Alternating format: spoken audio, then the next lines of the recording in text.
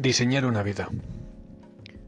Dejadme empezar con un trocito de audio de una película protagonizada por Robert Redford y que es una obra maestra sobre la búsqueda del hombre de su sitio en la vida. Son las aventuras de Jeremiah Johnson. La traducción es de cómo buscar algo que no es encontrable en la vida. Es una forma de encontrar 1000 maneras distintas de perder el tiempo.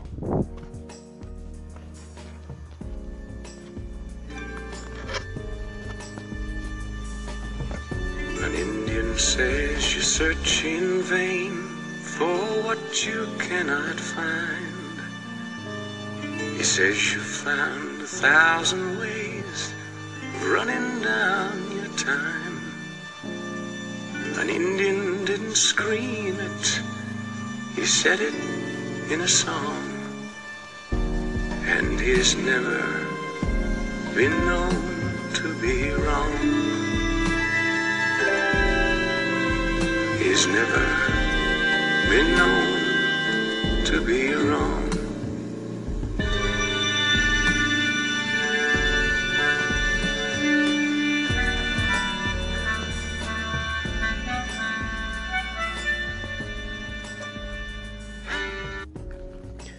Existe un pensamiento disfuncional muy extendido en la sociedad, y es que todo el mundo asume que todo el mundo tiene algún tipo de pasión por algo, cuando en realidad los estudios que se han hecho en Estados Unidos y en Europa demuestran que menos de un 10% de la población tiene lo que se dice pasión por algo.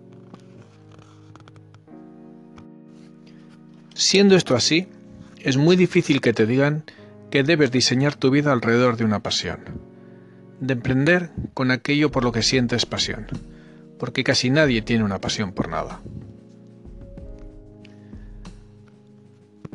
Anda por ahí una especie de viñeta sobre los mandamientos que el fundador de Apple, Steve Jobs, daba como receta para el éxito, y el problema es que la primera viñeta habla de encontrar tu pasión y luego de seguirla.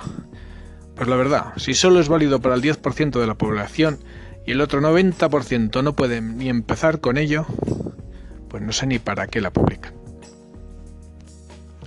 Hace algún tiempo tuve la fortuna de toparme con dos profesores de la Universidad de Stanford, Bill Burnett y Dave Evans, y me di cuenta de la presión que suponía el no tener una pasión. Parecía que todo el mundo tenía pasión por algo, y que yo simplemente no tenía, y que no acababa de encontrarlo. Es cierto que me gustan muchas cosas, pero sentir una devoción infinita por alguna de ellas no es preciso algo que me ocurra. Buscar tu pasión es algo que a mucha gente ha acabado por obsesionarles. Yo reconozco que en un tiempo me he pasado. Pero sabes lo que tienes que hacer. Es dejar de buscar, porque no vas a encontrar una pasión. Simplemente asúmelo. Es muy sencillo. Lo que tienes que hacer es diseñar tu vida alrededor de otra cosa que no sea una pasión. Es empezar a hacer cosas distintas que te ayuden a encontrar caminos distintos.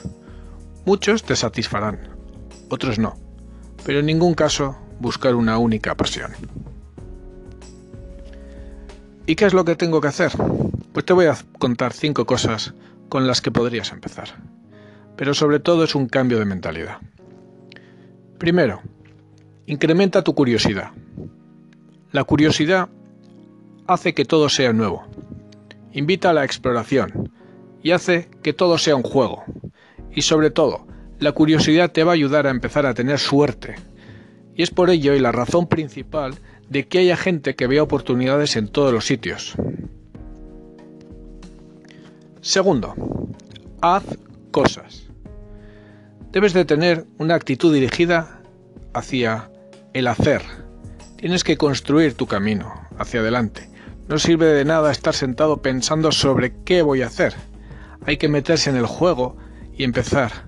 Hay que testearlo. Hay que crear un prototipo tras otro y aceptar el fallo tan a menudo como sea posible hasta que encuentres que algo funciona.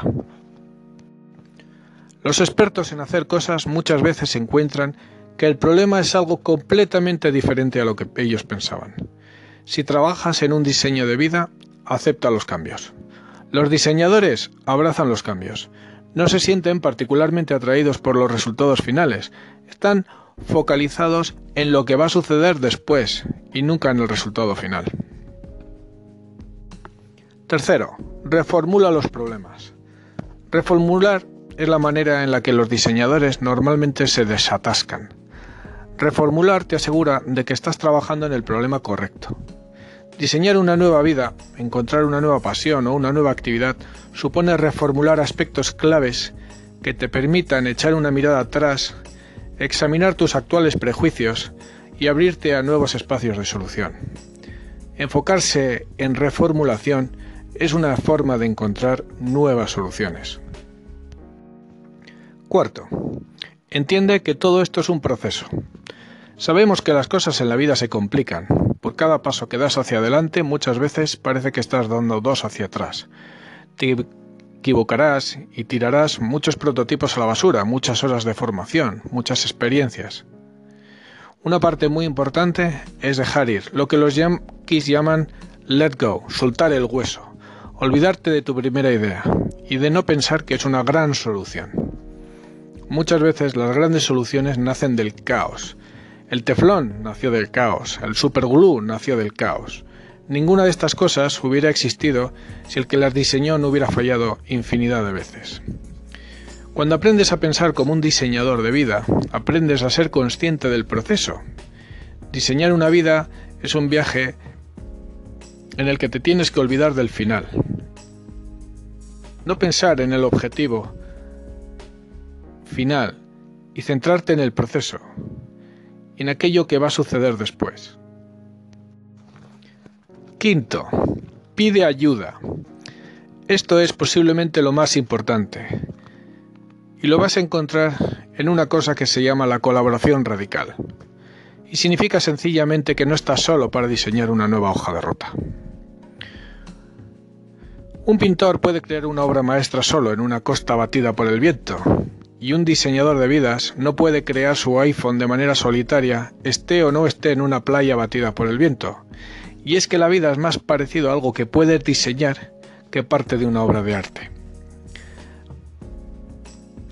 Así que tampoco puedes crearla de manera solitaria. Diseñar una vida puede y debe ser un proceso colaborativo. Muchas de las mejores ideas van a venir de otros.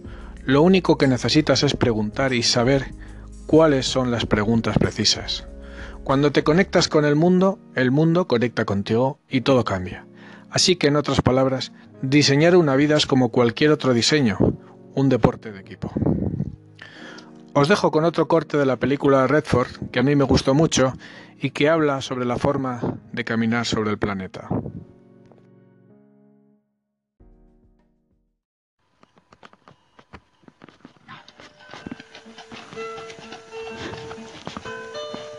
The way that you wander is the way that you choose. The day that you tarry is the day that you lose.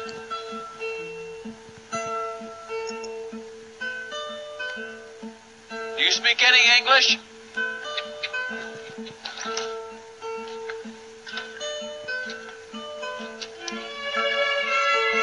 I don't speak no flathead, you know.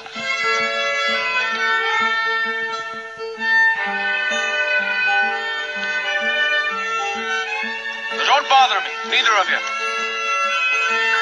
Sunshine or thunder, a man will always wonder where the fair wind blows. Where the fair wind blows.